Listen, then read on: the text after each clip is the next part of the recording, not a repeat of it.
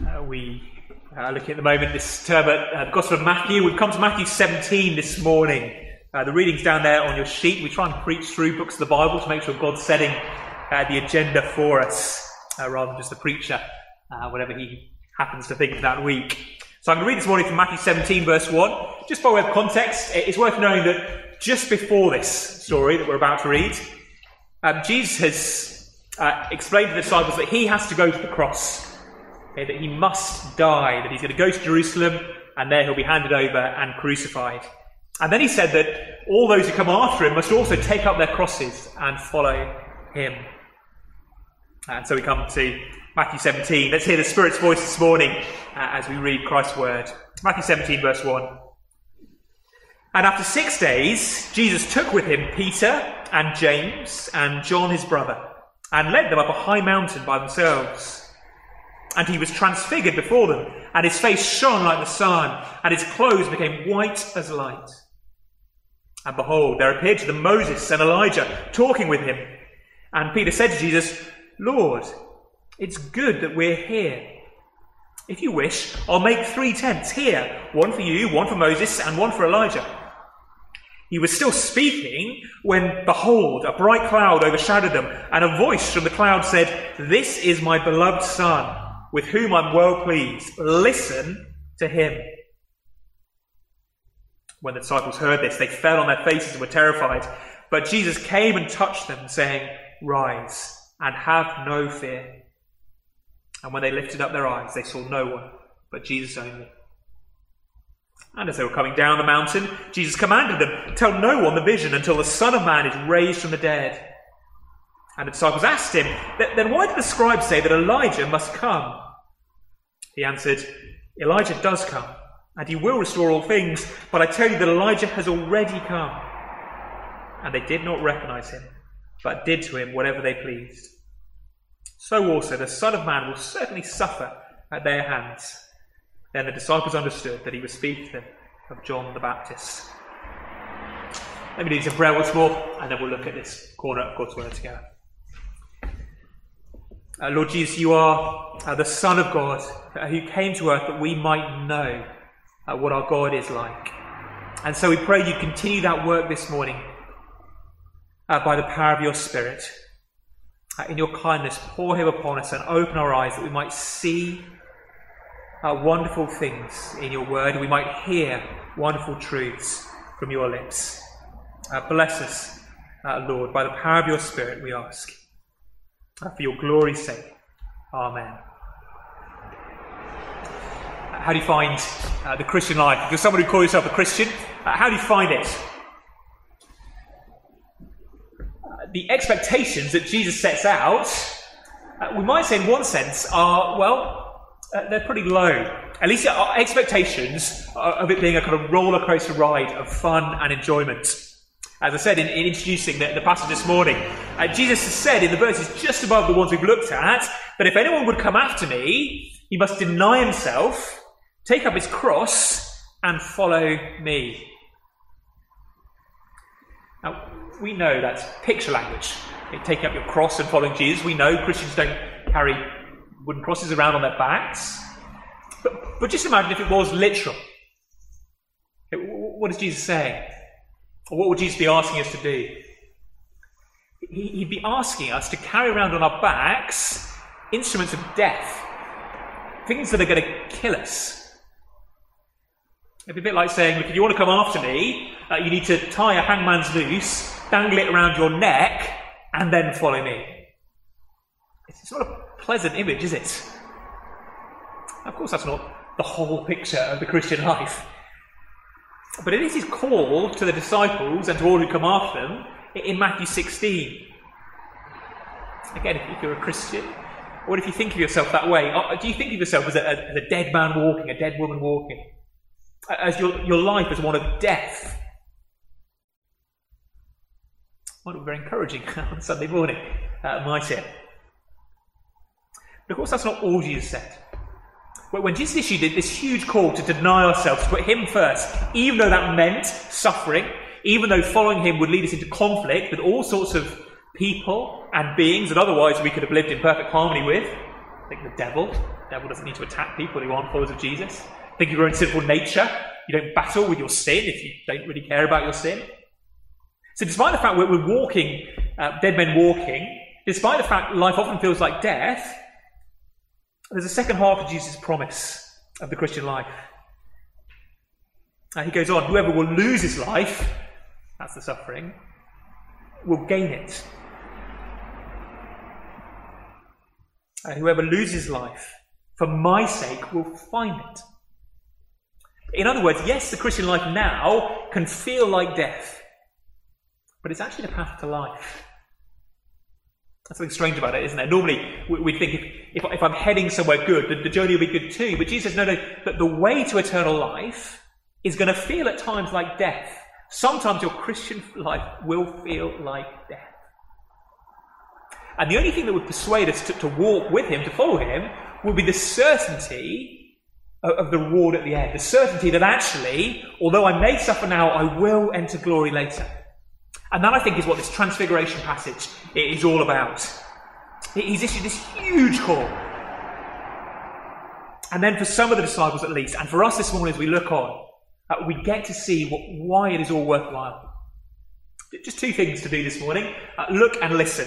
There are two commands in the passage. One's a bit more hidden. Verse 5, Matthew tells us to behold, to look, to see the scene. That's what we're going to do first. A bit later, God the Father tells us to listen.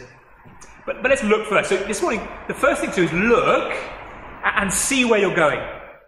Remember, this whole part of Matthew is about discipleship, what it means to follow Jesus.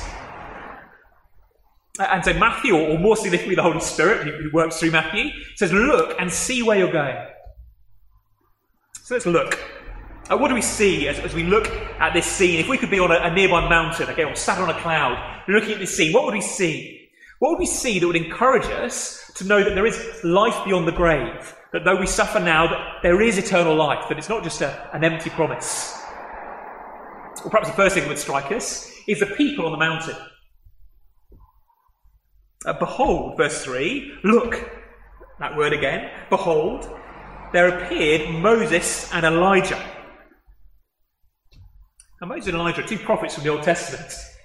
We'll come back to what they represent. But first and foremost, the striking thing is they're there. These are two guys who've been dead, in Elijah's case for about 800-900 years, Moses' case for 1,500 years. And yet, they live. They died. They lived lives of great suffering, if you were to read their accounts in the Old Testament, on account of God's word. And yet they live. They've experienced the suffering now, glory later pattern. And suddenly they appear. As Peter or James or John, or as we look on from the neighbouring mountain, we're meant to see here that Christ's promise will come true. But of course, they're not the centre of the scene, are they? More striking than Moses and Elijah even is Jesus. Verse 2. He was transfigured. Just a word that means transformed, really. Transformed, and his face shone like the sun, and his clothes became white as light. Suddenly he is burningly bright. His face and his clothes. Now, what's going on? I think what's going on is we're being shown what Jesus will become. What he will become after his resurrection. This isn't God, Jesus suddenly sort of saying, look, I'm not just a man, I'm God as well. Here's my divine nature. You can't see the divine nature. You can't see God in Father, Son, or Holy Spirit. You can't see God literally. So it's not the disciples suddenly see that Jesus' divine nature. No, rather, what they see is Jesus in all his glory. Jesus as he will be when he's raised from the dead and ascended back to heaven. Jesus, when he gets to the end of the journey, it's almost as if we press fast forward on the DVD and shot forward, and they're being given a little foretaste of the end of the movie, okay, the end of the story. When he came to earth, Jesus came as a normal man, didn't he? He's the Son of God, fully God in every way. But he became one of us. And he became one of us in weakness. He didn't come as a Superman. Those kind of Superman movies, Clark Kent. Okay, if you were to, I don't know, if you were to prick take a little thumbtack and prick it into Superman, okay, the thumbtack breaks, doesn't it? You can't actually hurt it. He looks like a man, but he's really Superman. That's not Jesus. Jesus was a real man. You prick Jesus, he bleeds. You remove food from Jesus for a week, and he's hungry. Jesus goes on a long journey, and he's tired. In other words, he suffers like you and me. And he weeps. He knows what it is to be abandoned, to mourn, to grieve, to thirst. Ultimately, of course, he's going to know what it is to die. He's a real man. A man of sorrows, as he's described in Isaiah. And that is all the disciples have seen so far. Yes, they've seen him do amazing miracles, but he doesn't look any different. He looks just like anyone else. You'd walk past him in the street. If you stood next to him in the queue for bread, you wouldn't have taken a second look. Not just by what he looked like. And so here for a minute on the mountain, Jesus' glory is revealed. This is what he's going to be like when he's risen from the dead, when he's the King of glory. It's as if, so far, imagine you sort of got yourself a new Porsche and then driven it out into the countryside, driven it through mud and slime and dirt, and it's just completely covered over. When you look at Jesus so far in Matthew's Gospel, you can't see who he's going to become. But just for a moment, all that is stripped back, and we see that he is going to be this King of glory. And again, it's meant to reassure us that there is a future, that life isn't just about being man of sorrows, but there is glory to come. For Jesus, but also for us. Because as we look on, we don't just see the picture, we also see a pattern being acted out here on the mountain. Now, stay with me here, okay? This takes a little thinking about it. If you're new to the Bible, you need to know that someone who sort of knows the Old Testament, or for that matter, Peter and James and John, who were up the mountain, who knew their Old Testament, knew the stories that happened before Jesus. But as they saw what was going on, things would be sort of clicking. They'd be having a kind of moment, a kind of aha moment. This is a bit like two stories in the Old Testament. What have we got in Matthew 17? We've got God's Son, this is my Son, on a mountain after 6 days. You see that? Verse 1, after 6 days, all this action happens. But it's not the first time we've seen a period of 6 days pass and then God's Son appear on a mountain. In fact, if you open the Bible at the very first page, that's what you'll see. Right back in Genesis, we read the account of creation. And on the 6th day, God makes man, Adam. And he calls Adam his son. Adam is called the Son of God. He's divine, of course, he's just a man. But God takes men and women as his children. Adam is called God's son, the first person actually in the whole Bible to be called God's son. And where is he put? He's put on a mountain. Eden is a mountain. The Garden of Eden is a mountain. We know that partly because the rivers flow out of it, we're told in Genesis 2. And we're told explicitly in the book of Ezekiel that Eden is the mountain of the Lord. So the Bible begins with a man, after 6 days, being on a mountain. And if all had continued well, it should have been a story of blessing and paradise. The 7th day has no end in Genesis. Remember all the days of creation? There was evening and morning, the first day, the second day, the third day. The 7th day doesn't have an end. The 7th day, the Sabbath day, it's meant to be this day of rest. And I'm sure it was a literal day. I'm sure the sun rose and set and all that.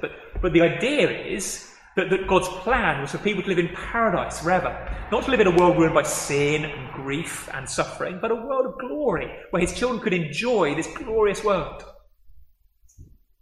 But the Son ruins it. Adam ruins it, rebels against God. And we're all cast into the kind of lives we live now. Because of Adam we die. Because of Adam we get diseases like COVID. Because of Adam we suffer and weep. And so if we were to flick a few more pages along in the Old Testament, we meet God's next Son. This time it's not just one person, it's a whole group of people. The people of Israel are described as God's Son. In fact, in Matthew's Gospel a bit earlier, Matthew has quoted the prophet Hosea, who says, "Out of Egypt I called my son." He's talking about the people of Israel. The whole nation is the Son of God now. And again, they come to a mountain. Do you remember? They come to Mount Sinai. They've been rescued from Pharaoh, out of Egypt, all those plagues, across the Red Sea, and they come to a mountain. And here the resemblance with Matthew 17 is even more striking. You can't get a whole nation, there's thousands of them. You can't get them all up the mountain, obviously. And so one man goes up with 3 friends. Moses goes up, the leader, with 3 friends. Aaron, Nadab and Abihu. Just as here, Jesus goes up with 3 of the disciples. Peter, James and John. They go up a high mountain. Both mountains are described as high mountains. This is all in Exodus 23:34. What happens? Well, a cloud comes down. It comes down in Exodus. It comes down in Matthew 17. It's the cloud of God's presence. All the action happens after 6 days. Moses has to wait on the mountain 6 days, and then God speaks. Again, Matthew tells us after 6 days that this transfiguration happens. Now, he doesn't normally give us time markers. He doesn't bother telling us that, the feeding of the 5,000 happened 4 days after the feeding of the 4,000, and the healing of the leper happened 3 days after the healing of the paralytic. No, he doesn't normally bother. But here he's deliberately put the detail in, all to echo this story. Sinai, the second mountain where God's Son, the nation of Israel, came, in order that God might bless them and give them the promised land. Except they blow it too. They rebel, disobey God, and the world again descends into chaos. What's the point?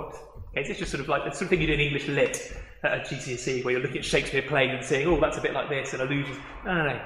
Matthew's got a point. God's got a point as he writes this. And the point is immense good news for us.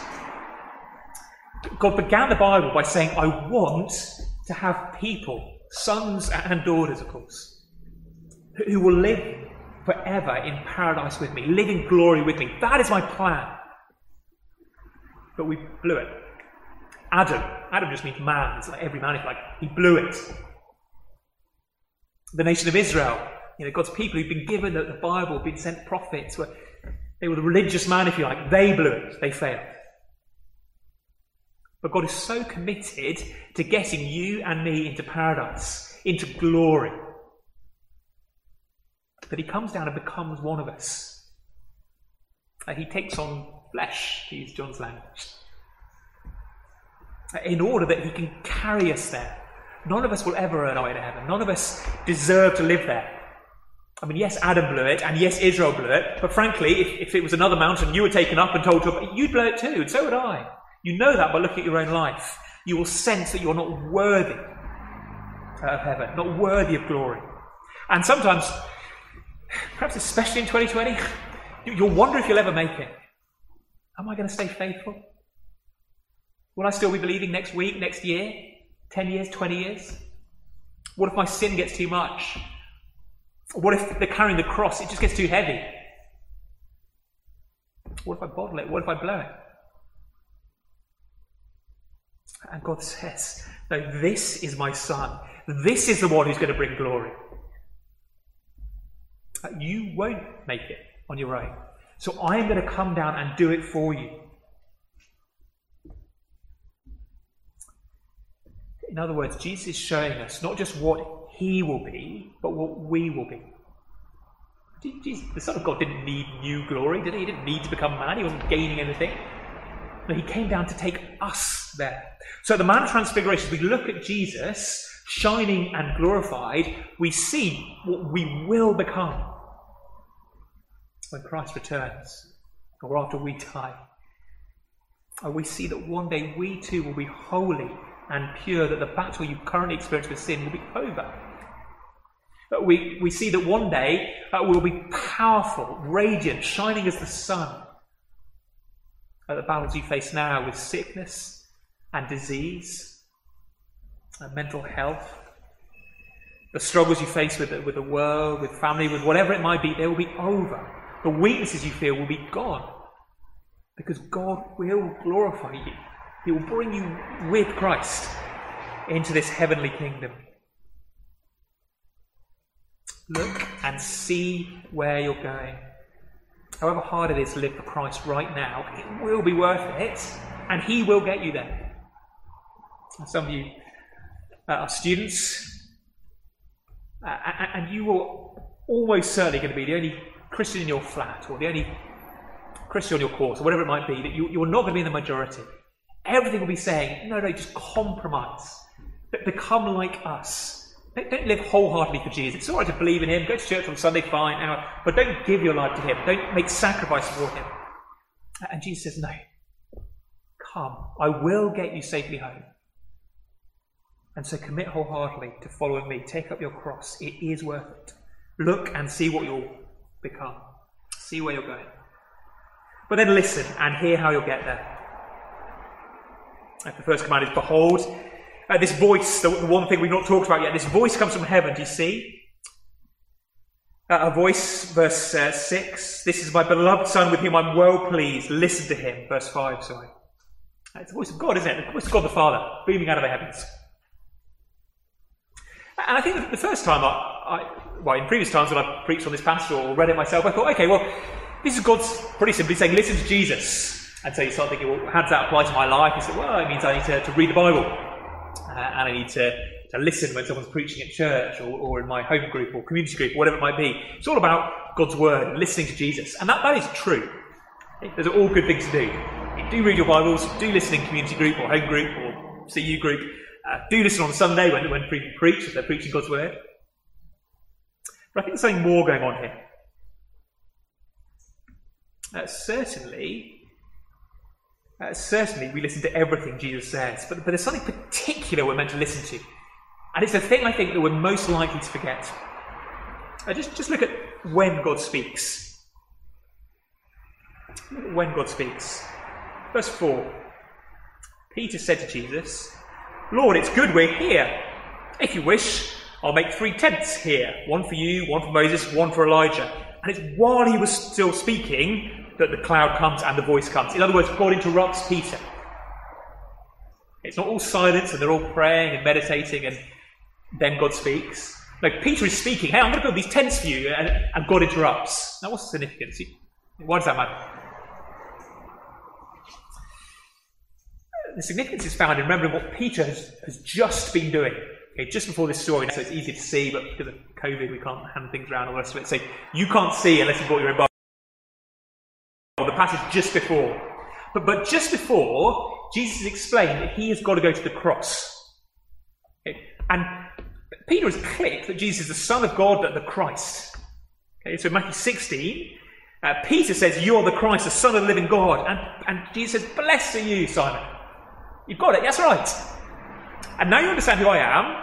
Understand that I've got to go and die for people. Okay, this is how I'm going to rescue people. This is how I'm going to bring in my kingdom. And Peter takes him aside and says, no, Jesus, you're joking. Don't die. Forget the cross stuff. Just do the power stuff, all your miracles, all that power in your fingers. Just go and build a kingdom. Don't do the dying stuff. I don't want the cross. And Jesus said to him, get behind me, Satan. One of the most striking words in the gospel. That all the way through Matthew, Satan doesn't want Jesus to go to the cross. We thought about this last week, for those of you who are here. He tries to tempt Jesus just to take glory without the cross. You're the Son of God, just take it all anyway. Don't bother dying for those scumbags who've rejected you. But Jesus says, no, I must go by the cross.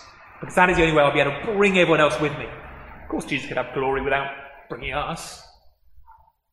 But Jesus committed to going to the cross. And when the temptations finished in the desert, well, we're told that Satan withdrew and waited for another chance to tempt Jesus. But Satan doesn't really reappear on the scene, not directly in Matthew's Gospel.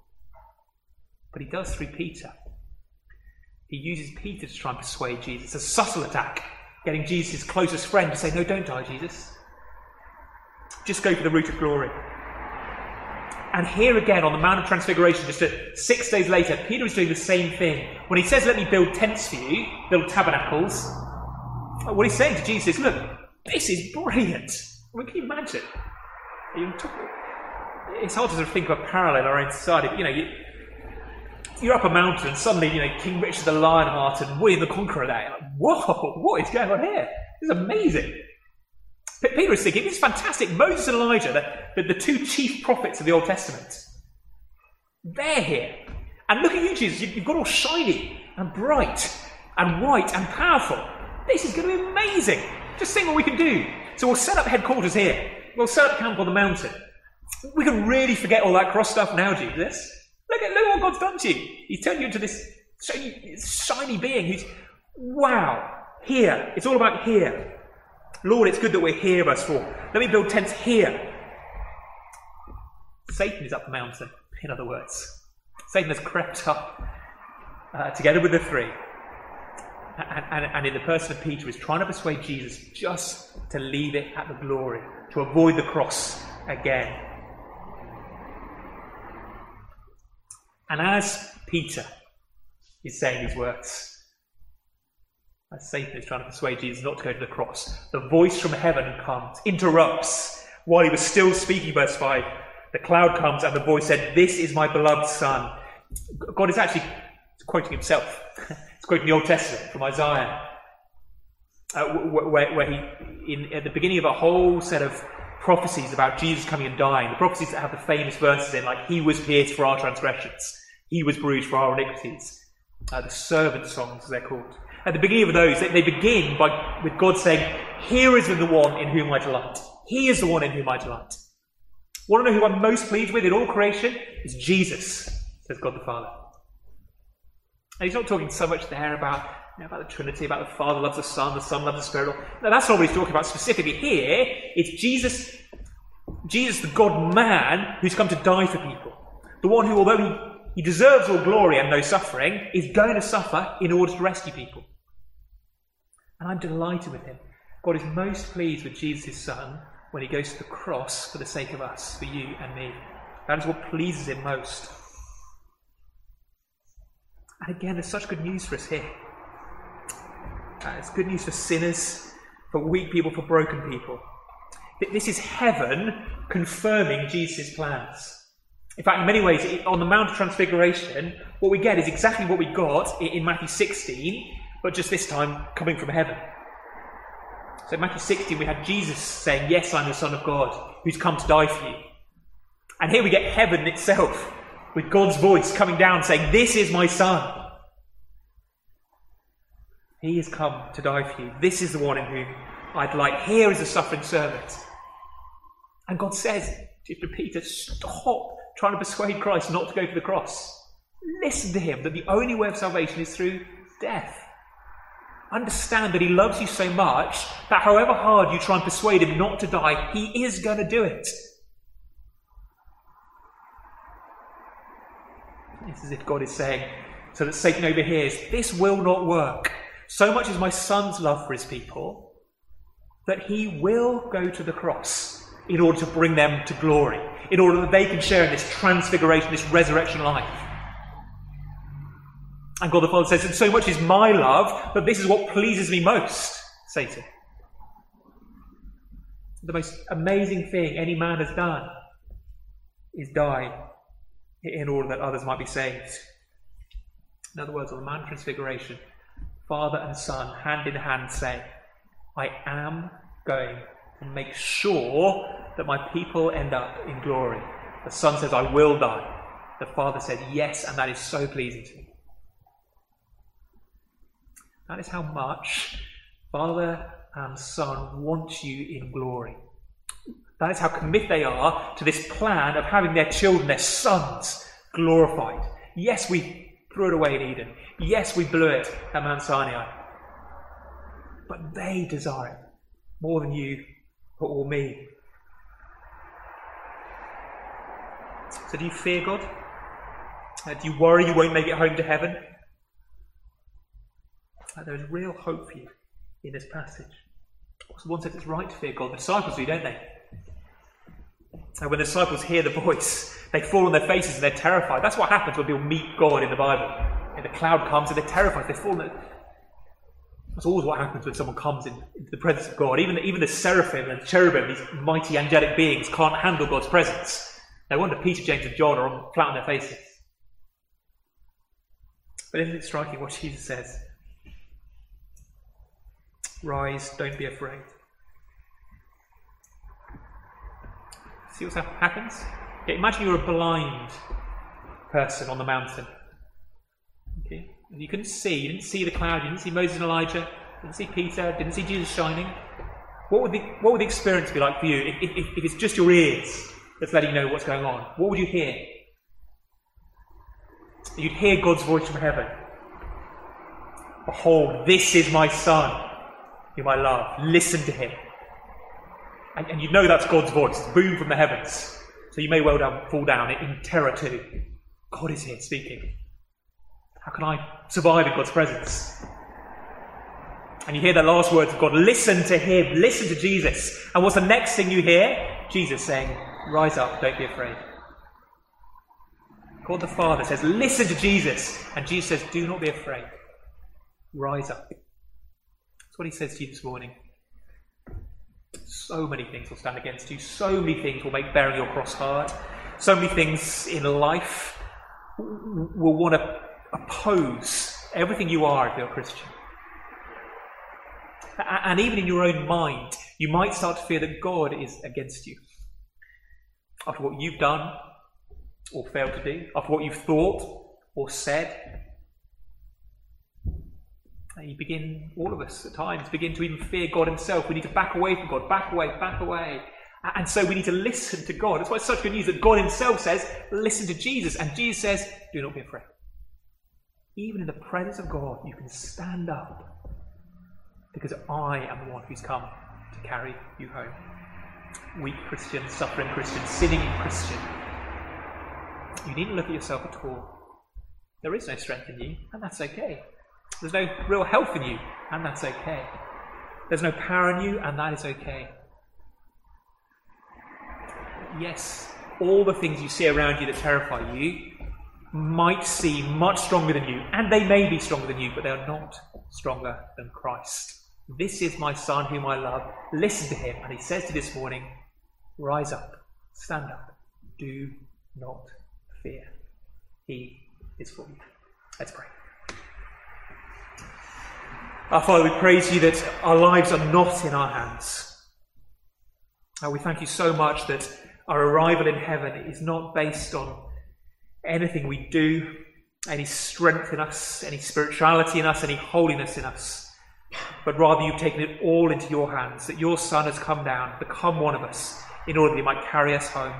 And so we pray that you'd lift our eyes and see what we will become.